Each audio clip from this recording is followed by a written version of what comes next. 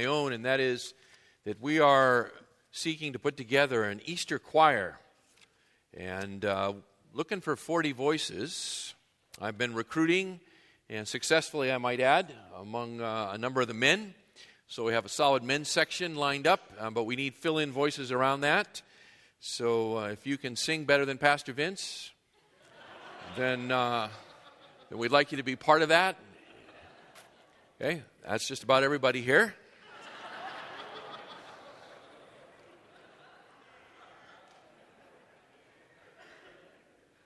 We need some women's voices as well. So you can find that in your e-bulletin as well. But it'll be just a glorious time to form a 40-voice Easter choir and to sing the resurrection of our Lord Jesus Christ.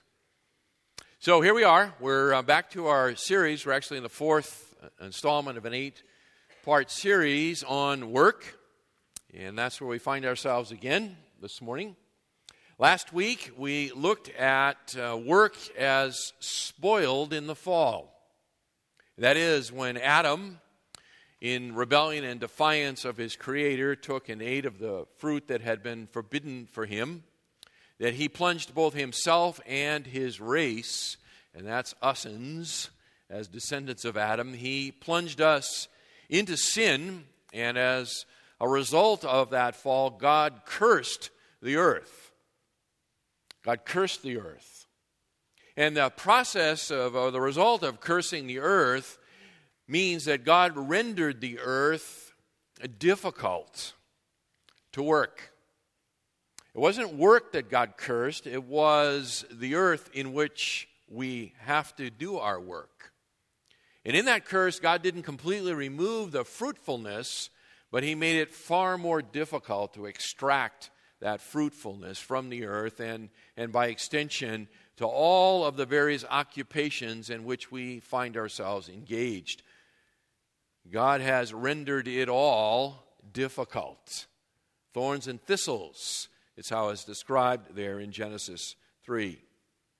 And we spent a lot of time talking about that and sort of those external factors that make work difficult, frustrating. That it's very hard to find that sense of joy that ought to be there. That God actually placed latent within work and within us as created in the image of God. So we looked at those external factors. Well, this morning I want to turn the corner a little bit. I want to continue to look at work as it presently exists in a broken world and difficult as it is.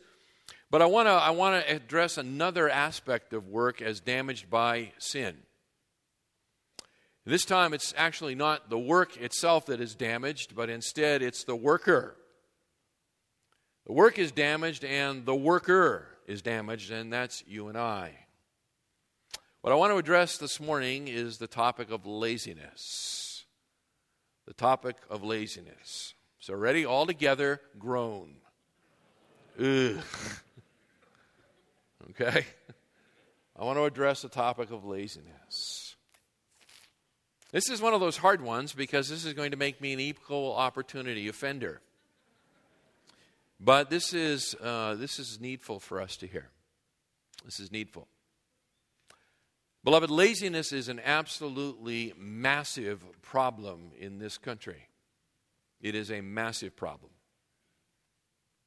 For much of the history of the United States of America, we have been the most productive nation, really, in the history of the world.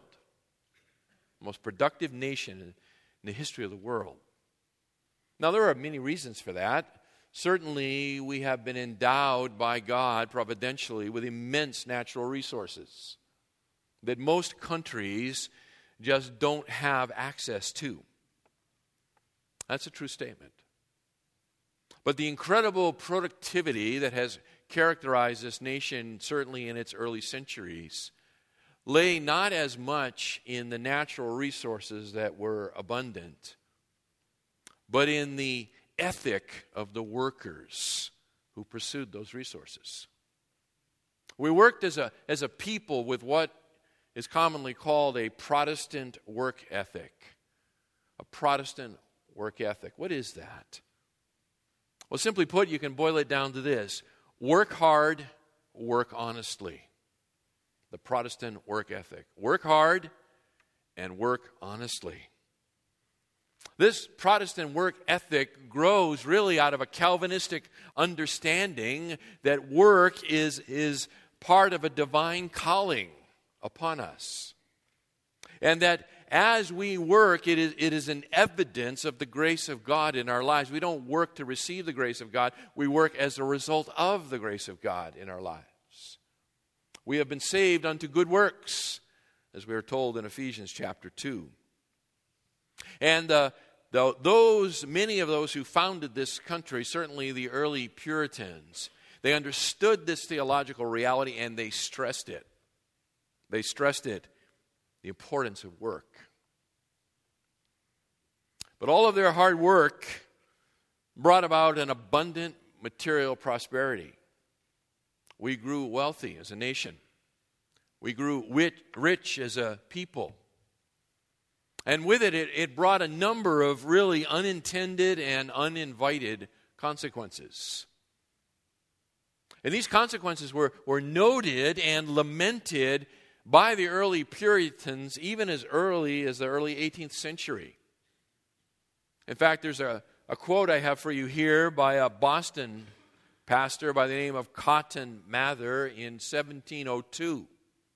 That's the beginning of the 18th century, 1702. And he laments this. He says, "Religion gave birth to prosperity, and the daughter destroyed the mother."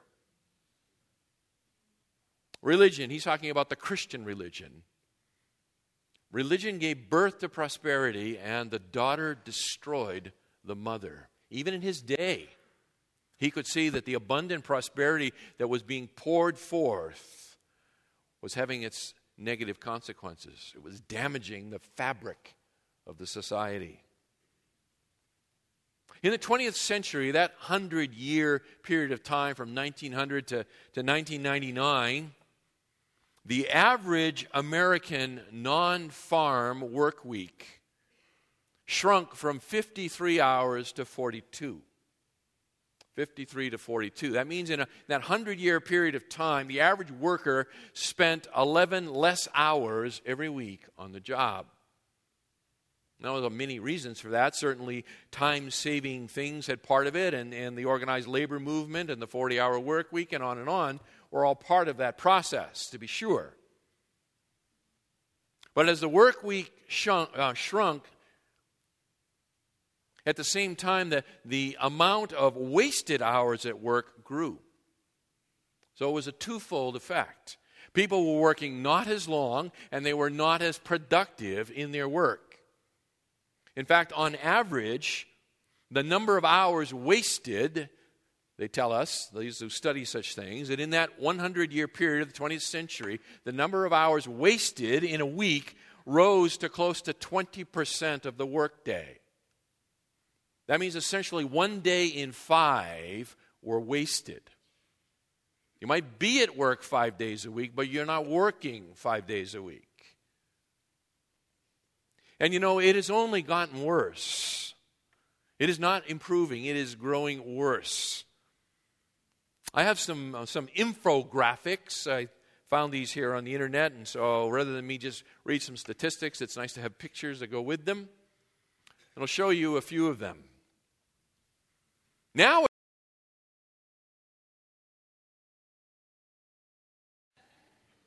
wasting 3 hours out of an 8-hour workday. And by the way, I think that one of the reasons this is accelerating is because of the internet. Because of the internet, it presents boundless temptations to waste time. When I began working, I just give you an aside, and I realize that I'm not quite as old as Noah, but, not that far removed. But when I began working in banking back in 1979, that people did not have telephones on their desk unless there was a compelling business need to have one. Did you know that? And the average worker, if they wanted to make a phone call, they would go to a payphone on their coffee break and make a phone call. They were not allowed to talk on the telephone during work hours. And yet now we carry, most of us, our telephone in our pocket. And increasingly, we carry an internet-connected telephone in our pocket. Now, I'm not here to bash on the internet. I love the internet. I think it's got some tremendous opportunities, but with it comes some tremendous temptations. This is a really frightening statistic. 3 hours out of every 8 workday.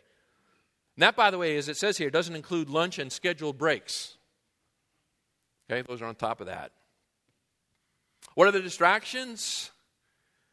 Next slide, please. Web surfing. 44% web surfing, 23% socializing with coworkers. That has nothing to do with the internet, I realized. Almost 4% just plain spacing out. A little over 1% looking for another job. Okay. Time wasted, you see that slide on the right there, time wasted in an 8-hour workday. The average human resource manager, they assume in their budgetary calculations that just about 1 hour a day is wasted, but they suspect actually that over an hour and a half is wasted, and the worker says, no, I waste about 3. 3 hours out of 8. Next slide. Here's an interesting one. Older workers waste less time than younger workers. Maybe that's because they realize their time is shorter and they don't want to waste it. But I don't think so. I think there is some generational things happening here. Those born between 1930 and 1949 waste on average a half an hour in an 8-hour day. Those born between 1980 and 1985 waste almost 2. The younger you are, the more time you waste. I do think it is a function, partially a function of maturity. As one becomes more mature, one becomes more serious about life, that's for sure. What else we got here? The corner there. Let's see, they're figuring, statisticians figuring out, what do they say? $759 billion of total salary dollars wasted every year. It's bigger than the annual Defense Department budget, just to put it in perspective. 64% of workers admit to using the internet for personal gain, personal purposes during work hours.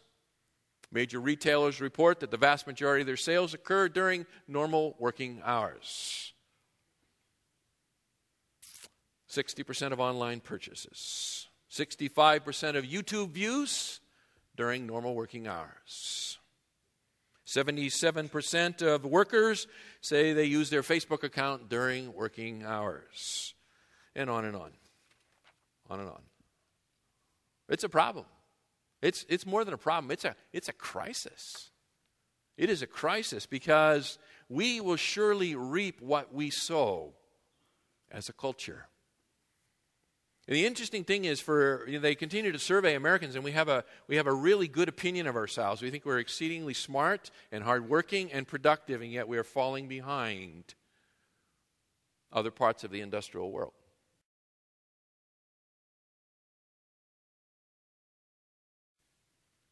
But it doesn't need to be that way for all of us. And I hope that this morning's message, the Spirit of God will use in my heart and in yours to bring conviction where it is necessary, to bring encouragement, to admonish us, and through the gospel to empower us to live differently. To live differently. So I want you to open up to the book of Proverbs. That's where we're going this morning. The title of the message is A Biblical Theology of Work. Work and the Wisdom of Proverbs. Work and the Wisdom of Proverbs. So go to Proverbs. Just locate yourself there at the beginning of the book. We're going to necessarily need to move rather quickly through here. We're not going to exhaust this by any stretch of the imagination. But as we look at Proverbs together, I want to ask and answer 3 questions. 3 questions so that we might identify and fight against really the debilitating sin of laziness. I want to address the sin of laziness this morning. A little background for you out of Proverbs. Let's just sort of set the table a little bit. Okay, what is a proverb? What is a proverb? Well, there's a definition for you. A proverb is a short, pithy saying, frequently using metaphorical language which expresses a general truth concerning life. A short, pithy, the word pithy means cogent or concise statement that expresses a general truth concerning life. Because they are brief statements and they are designed to be memorable, they are not totally precise, nor are they universally applicable. That's an important thing to understand when you come to the book of Proverbs. These are truisms. These are generally true. These are observations that are generally true. They are not ironclad promises. And they are designed to be short because that's what makes them memorable. For example, the American proverb, look before you leap. Look before you leap. What makes that proverb memorable is the repetition of the letter L in those single syllable words, right? Look and leap. That's what helps you to remember it. And it makes it much more memorable than a proverb that would go something like this. In advance of committing yourself to a course of action, consider your circumstances and options. Now, you would never be able to remember that. Okay? But that's essentially what that proverb is teaching. Look before you leap. Okay? The word proverb itself means to be like. The word proverb means to be like. So the book of Proverbs is a book of comparisons. It is a book of comparisons. It takes common, concrete images, life's most profound truths, and it marries them together. From that which is concrete and common and memorable, it expresses some kind of important truth. They are not just simple moral statements, or rather they are simple moral statements, or they are illustrations, and they highlight fundamental realities. Okay? That's the basic idea. The book of Proverbs is designed to exhort us. The book of Proverbs is designed to instruct us how to live godly, how to live skillfully in a world created by God.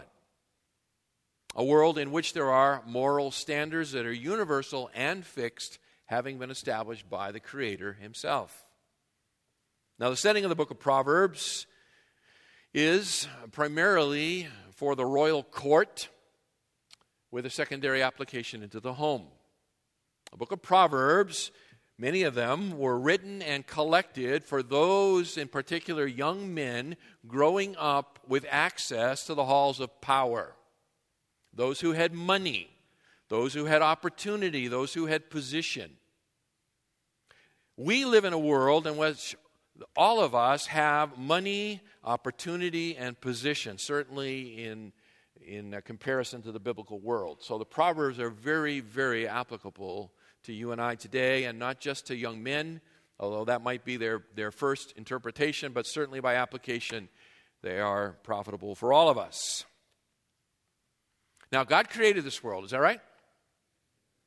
And God rules this world providentially, is that true? You bet. And God has baked into this world wisdom. He has baked it into the world. Let me show you this. Go with me to Proverbs chapter 8.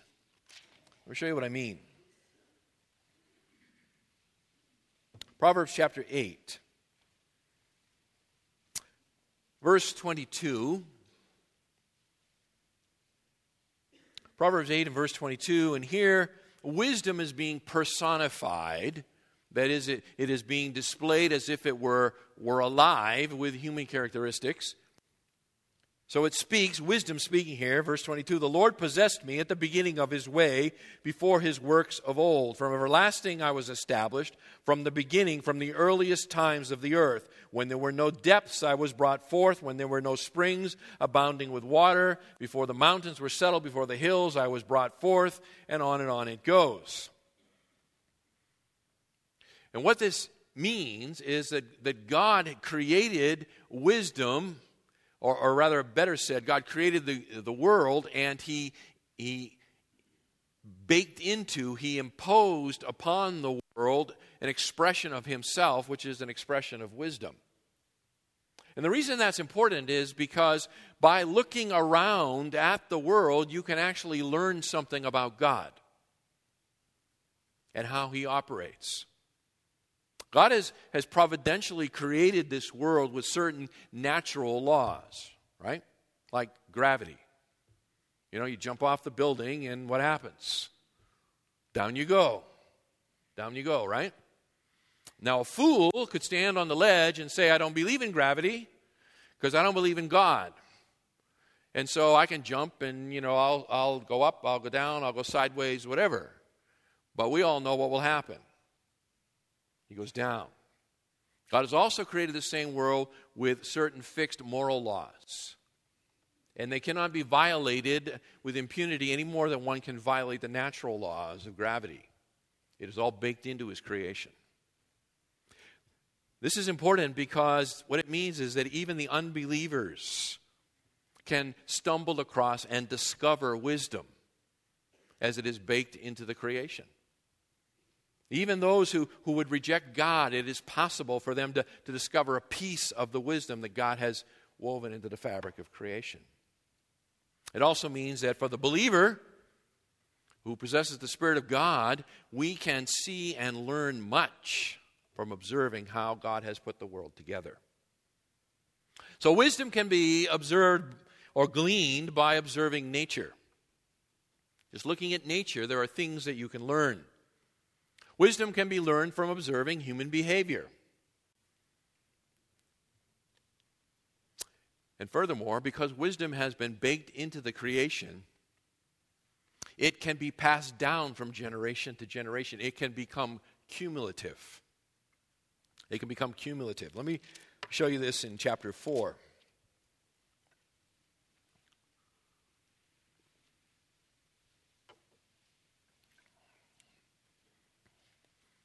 By God's providence, the laws of wisdom never change. What was wise 100 years ago remains wise today. What was foolish 100 years ago remains foolish today. Each generation doesn't have to figure it out themselves. Each generation can learn from those who have gone before. Wisdom is cumulative. Chapter 4, verse 1, Hear, O sons, the instruction of a father. Give attention that you may gain understanding. For I give you sound wisdom. Do not abandon my instruction.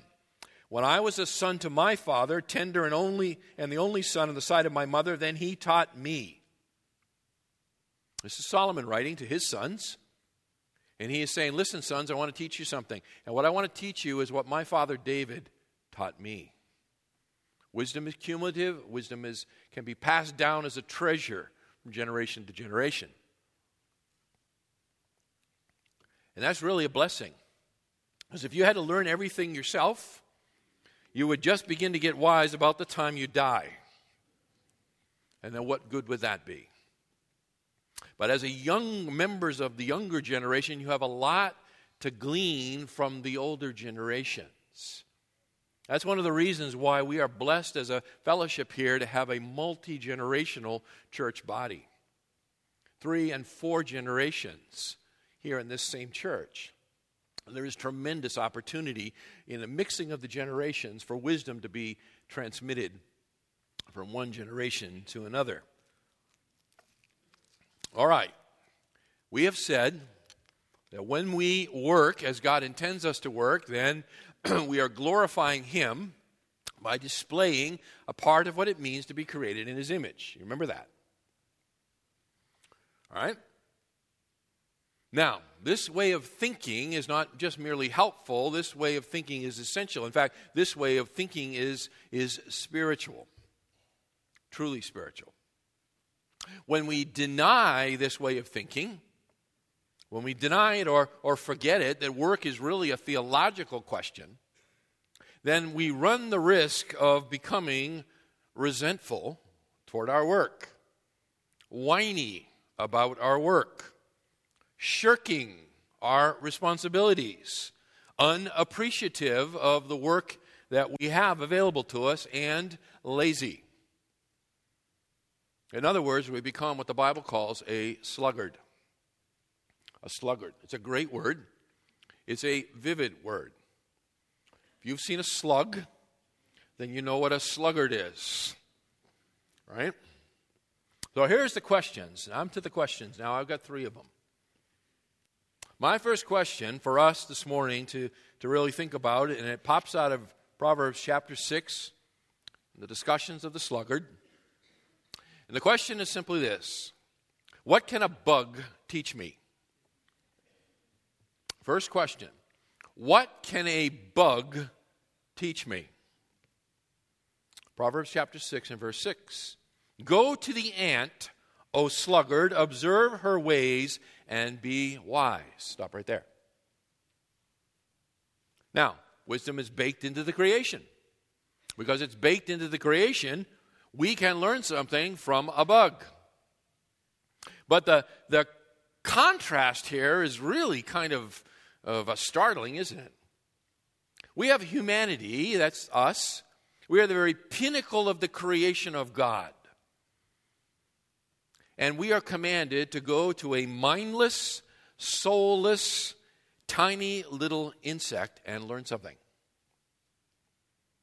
God has created us to rule the creation someday, and yet you and I need to go to school with a bug. We need to learn a lesson from the ant. And the lesson we need to learn from the ant is, what does it mean to work? What does it mean to work? Someday, for those who are in Christ Jesus, you will rule the creation. For today, go to school with the bug. So what's the lesson? What does he want to teach us about a biblical work ethic? Verses 7 and 8. The ant has no chief, officer, or ruler. Prepares her food in the summer and gathers her provision in the harvest. That's the lesson. It's the first lesson from the bug. Here it is. Ants display an innate and natural desire to work industriously, hard. Ants have a natural, innate desire to work hard. They don't need to be persuaded. They don't need to be browbeaten. They don't need to be forced. The ant has no coach. It has no supervisor. It has no accountability partner. It doesn't need a pep talk. It doesn't attend a Bible study. There's no motivational speakers, and there are no lessons on the biblical work ethic necessary. That's pretty amazing, isn't it? Ants work industriously simply for this reason. God created them to work. God created them to work. And they work. And they work. That's the point. This is the whole point of it. In fact, ants are such good workers, check this out. When we are lazy and fail to do our work, they come along behind us and clean up. They clean up. Ants work. Go to the bug and learn something. They do what they were created to do. Now there's another lesson here, verses 9 and following. How long will you lie down, O sluggard? When will you arise from your sleep? A little slumber, a little folding of the hands to rest. Your poverty will come in like a vagabond, and your need like an armed man. Flipping the corner here, contrast to the positive example of the bug, the Proverbs now speak about the sluggard. Notice the words that are there characterized: sleep, slumber, rest. These are what characterize the sluggard. Now, everybody needs to sleep. Human body, God has built us that way. We require sleep. But the sluggard doesn't get up when they're supposed to. They don't get up when they wake up. The sluggard pushes the snooze button on the alarm and rolls over. Eventually, the sluggard will wake up, but he stays in bed, daydreaming. It's his habit. It's his pattern of life. It defines him. It's a picture here of somebody when they wake up, they don't get up.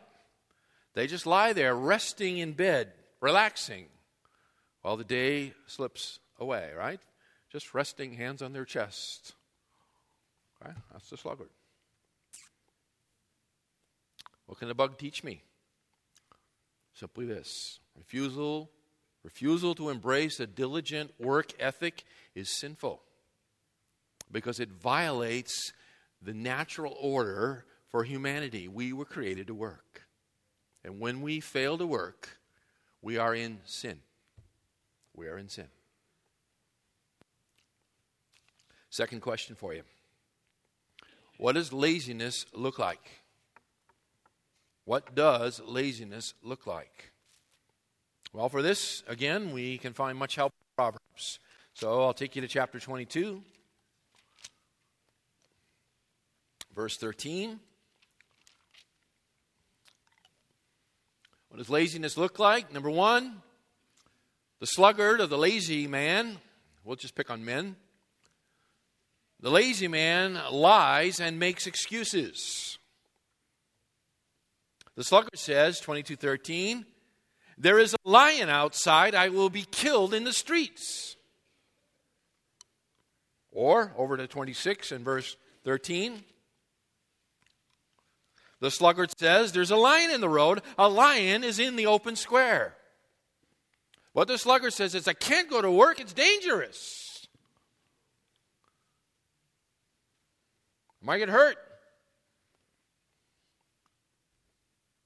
Now, years ago, when I first entered into a management training program in a bank, we had our first instructional lecture, and one of the things the lecturer says that has stuck with me now for more than 3 decades is he said, if you want to statistically become more healthy, then you become a manager. Managers are more healthy than common workers. And everybody looked at him and thought, what, are you kidding me? He said, no, it's a statistical fact. Managers use less sick days than non-managers. Yeah, you got to think about that, right? Managers always have accumulated unused sick time. So what can we rightfully conclude? They must be healthier. No. The sluggard lies and makes excuses. The sluggard misrepresents reality in order to get out of work. Here are some common lies that sluggards tell themselves. Hey, I'm entitled to goof off once in a while because, after all, they're underpaying me. Or they're overworking me. Or I deserve a promotion. Well, this company makes so much money. What they're really saying is, I am exceptional, and I'm special, and I'm not like everybody else. And because I am so wise and reasonable, I can see the big picture that the people and those who are in authority over me cannot see. And in my judgment, the rules are not fair, and so therefore I'm going to adjust them. That's really what the sluggard is saying. Sluggards lie and make excuses. Sluggards take no initiative. Proverbs 26, verse 14. As the door turns on its hinges, so does the sluggard on his bed. I love these concrete images. As the door turns on its hinges, back and forth, so the sluggard turns on his bed, shoulder to shoulder, right? Rolling back and forth. So there's certainly that, but I think goes beyond that. Here, the picture of the door is the picture of something with a limited range of motion. Limited range of motion. And I think that's a great picture of a lazy man. They repeat the same unproductive activities day in and day out, just like a door opening and closing. They may work, but they never press forward in their work to something better. They never seek to be challenged in their work. They're satisfied with their limited range of motion, just back and forth, just get by. We would talk about people like this as being underemployed. Underemployed. They take no initiative, no drive, no sense to try to express the image of God in them through hard work and creativity and productivity. They take no initiative. Third, sluggard doesn't finish things. Sluggards don't finish things. In the rare instance when they actually do begin something, they don't finish what they begin. So Proverbs chapter 12, for example, and verse 27.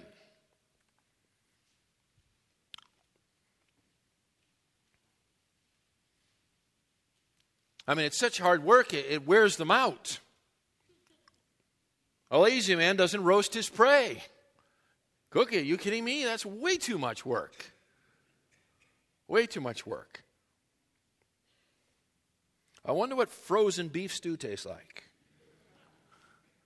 Why would I bother to heat it up? I just think, eat it like a popsicle, right? It's the lazy man's approach. The precious possession of a man is diligence. Right? Proverbs goes on. I mean, it uses examples here that are obviously humorous to drive home their point, right? So the lazy man's field or food grows cold. For example, chapter 19, verse 24. They're too lazy to even finish simple tasks. 1924, the sluggard buries his hand in the dish, but will not even bring it back to his mouth. Chapter 26, verse 15. The sluggard buries his hand in the dish. He is weary of bringing it to his mouth again. I just get a picture of a teenage boy with the refrigerator doors open and staring in. Nothing to eat. Refrigerator full of food, nothing to eat.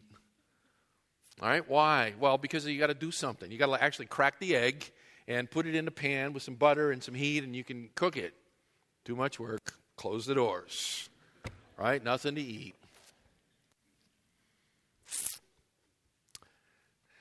The lazy man doesn't finish things. Just doesn't finish things. They'd rather do what they want to do rather than what they need to do. Send the lazy man out to weed the garden, they'll clean the garage.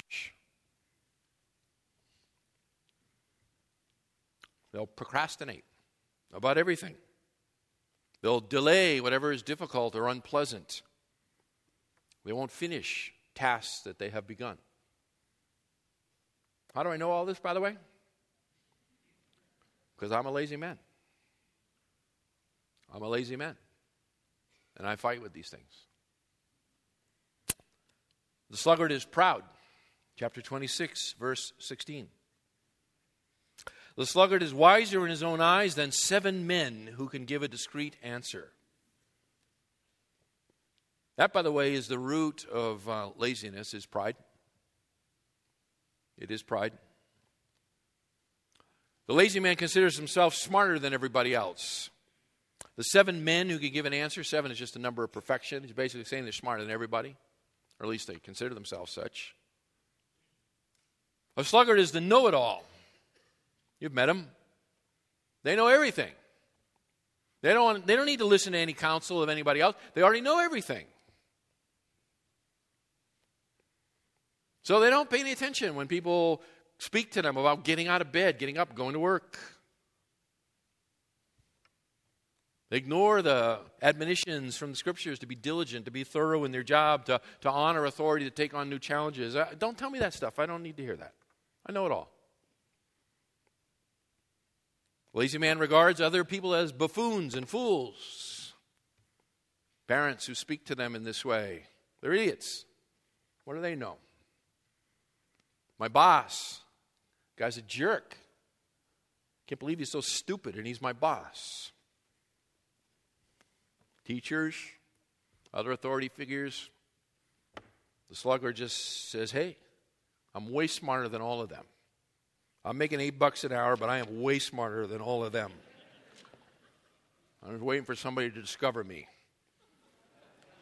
All right? I got a lot of latent talent here, you know.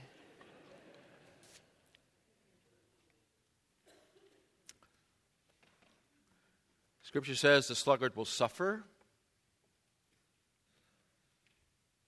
Will suffer. Their life is characterized by making soft choices. Chapter 20, verse 4.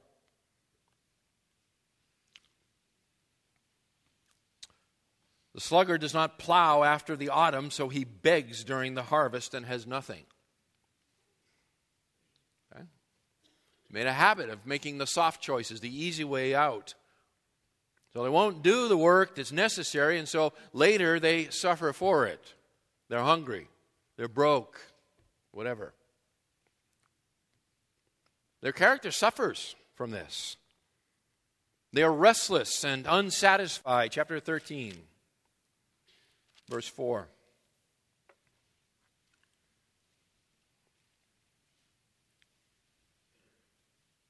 The soul of the sluggard craves and gets nothing, but the soul of the diligent is made fat. Chapter 21, verse 25, same idea. 21:25, the desire of the sluggard puts him to death, for his hands refuse to work. All day long he is craving, while the righteous gives and does not hold back. They are restless. They are unsatisfied in life. They are helpless. Chapter 15, verse 19.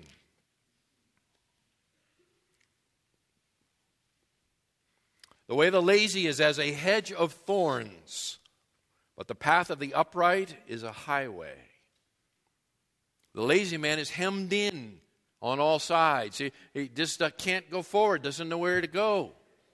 His life's circumstances have overcome him because of his laziness. Lazy man is useless to anybody who would take a flyer and seek to employ him.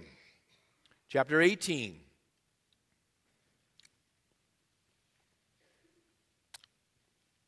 Verse 9. He who is slack in his work is brother to him who destroys. He who is slack in his work, that is the man who is lazy in his work, is a relative, a blood relative of the guy who's going to come in and trash your business. In fact, Proverbs continue to say, chapter 10, verse 26. Like vinegar to the teeth and smoke to the eyes, so is the lazy one to those who send him. Nothing like a face full of smoke, right? It's a pleasant experience. It says you hire the lazy man, and this is what you can expect. You might as well gargle with vinegar, and you might as well, let somebody just blow cigarette smoke in your face. It's going to irritate you. That's the big idea. It is going to irritate you because you want work done and this person wants to do as little work as possible. You're on a collision course. Third question. Okay, what am I going to do with this teaching? What am I going to do with this? Proverbs 24, here's the answer for you. Proverbs 24, verses 30 to 34. What are you going to do with this? If you're wise, you'll take it to heart. Proverbs 24 and verse 30. I passed by the field of the sluggard and by the vineyard of the man lacking sense. And behold, it was completely overgrown with thistles. Its surface was covered with nettles, and its stone wall was broken down. When I saw, I reflected upon it. I looked and received instruction. A little sleep, a little slumber, a little folding of the hands to rest. Then your poverty will come as a robber, and your want like an armed man. Solomon says, hey, I was walking along the street. I came up to this house. The paint's peeling off the sides of the house. The lawn's all overgrown with weeds. There's a broken down car in the driveway. Right? The fence is all dilapidated. And I looked at it and I thought, there's a lesson here. I know who lives in this house. A lazy man. A lazy man lives in this house. Beloved, if you're sitting here and you have been thinking about, I wish so-and-so were here to hear this lesson, then you've missed it. You've missed it. Right? Oh, man, if they'd have been here, Pastor would have really got him good this week. You've missed it. It is speaking to us. It's speaking to us. The wise learn while there is still time. The wise learn while there is still time. The wise man knows that the sluggard is not some special case. Just an ordinary man, and I think the commentator Derek Kidner says it well in his commentary on Proverbs. He says, the sluggard is just an ordinary man who has made too many excuses, too many refusals, too many postponements. It has all been as imperceptible and as pleasant as falling asleep. Laziness creeps onto us moment by moment, step by step. We don't sit down. No one sits down and says, all right, what do I want to do with the rest of my life? Got it. I want to be a sluggard. It just kind of creeps over us as it begins to manifest itself over and over until it becomes a pattern. And eventually it becomes a character. Parents, teach your children the value of hard work. Teach your children the value of hard work. Don't let them skate. It's harder to show them and let them and then correct them in their work. It's far easier to do it yourself. But in the long run, you do them a disservice. And it's interesting as a parent, and I've raised 4 and I got all my issues. It's easy as a parent to express your own laziness in doing the work rather than training your child to do the work. You know that? That seems kind of crazy, doesn't it? You would think, well, I'm a hardworking guy. I'll just do it myself. But in that sort of an attitude, adopting that approach, you're actually being lazy yourself. It's harder to teach someone than it is to do it yourself. So we need to discipline ourselves in this. We teach our children to work hard. We will set them up for a lifetime of honor. Proverbs chapter 22, verse 29. Don't turn there. I'll just read it to you. Do you see a man skilled in his work? He will stand before kings. He will not stand before obscure men. Teach your children to work hard, and they will go somewhere in life. They'll stand before kings. Now, there hasn't been enough conviction to go around, I think. So what do we do with it? Do we just sort of slither out the door and woe is me, I'm a lazy guy? Nope. We go to the gospel. We go to the gospel because laziness is a sin just like any other sin. It is the death, burial, and resurrection of the Lord Jesus Christ that provides deliverance from sin. Amen? Not just eternally, but temporally in the here and now. He has broken the power of sin in our life. And so the way to combat laziness is not to make to-do lists. The way to combat laziness is to preach the gospel to yourself, to believe the truth of the gospel, which is you are delivered from the power of laziness. Now get up and act in faith and begin to do what you need to do. If you're having trouble getting out of bed in the morning, don't set 10 alarm clocks. That's not the way to learn to get out of bed. Pray. Rehearse the truths of the gospel in your mind. Believe that you have been delivered from the power of this sin. That it no longer has a grip on you, and it only has a grip on you to the extent that you allow it to have a grip on you. And then set your alarm and get up.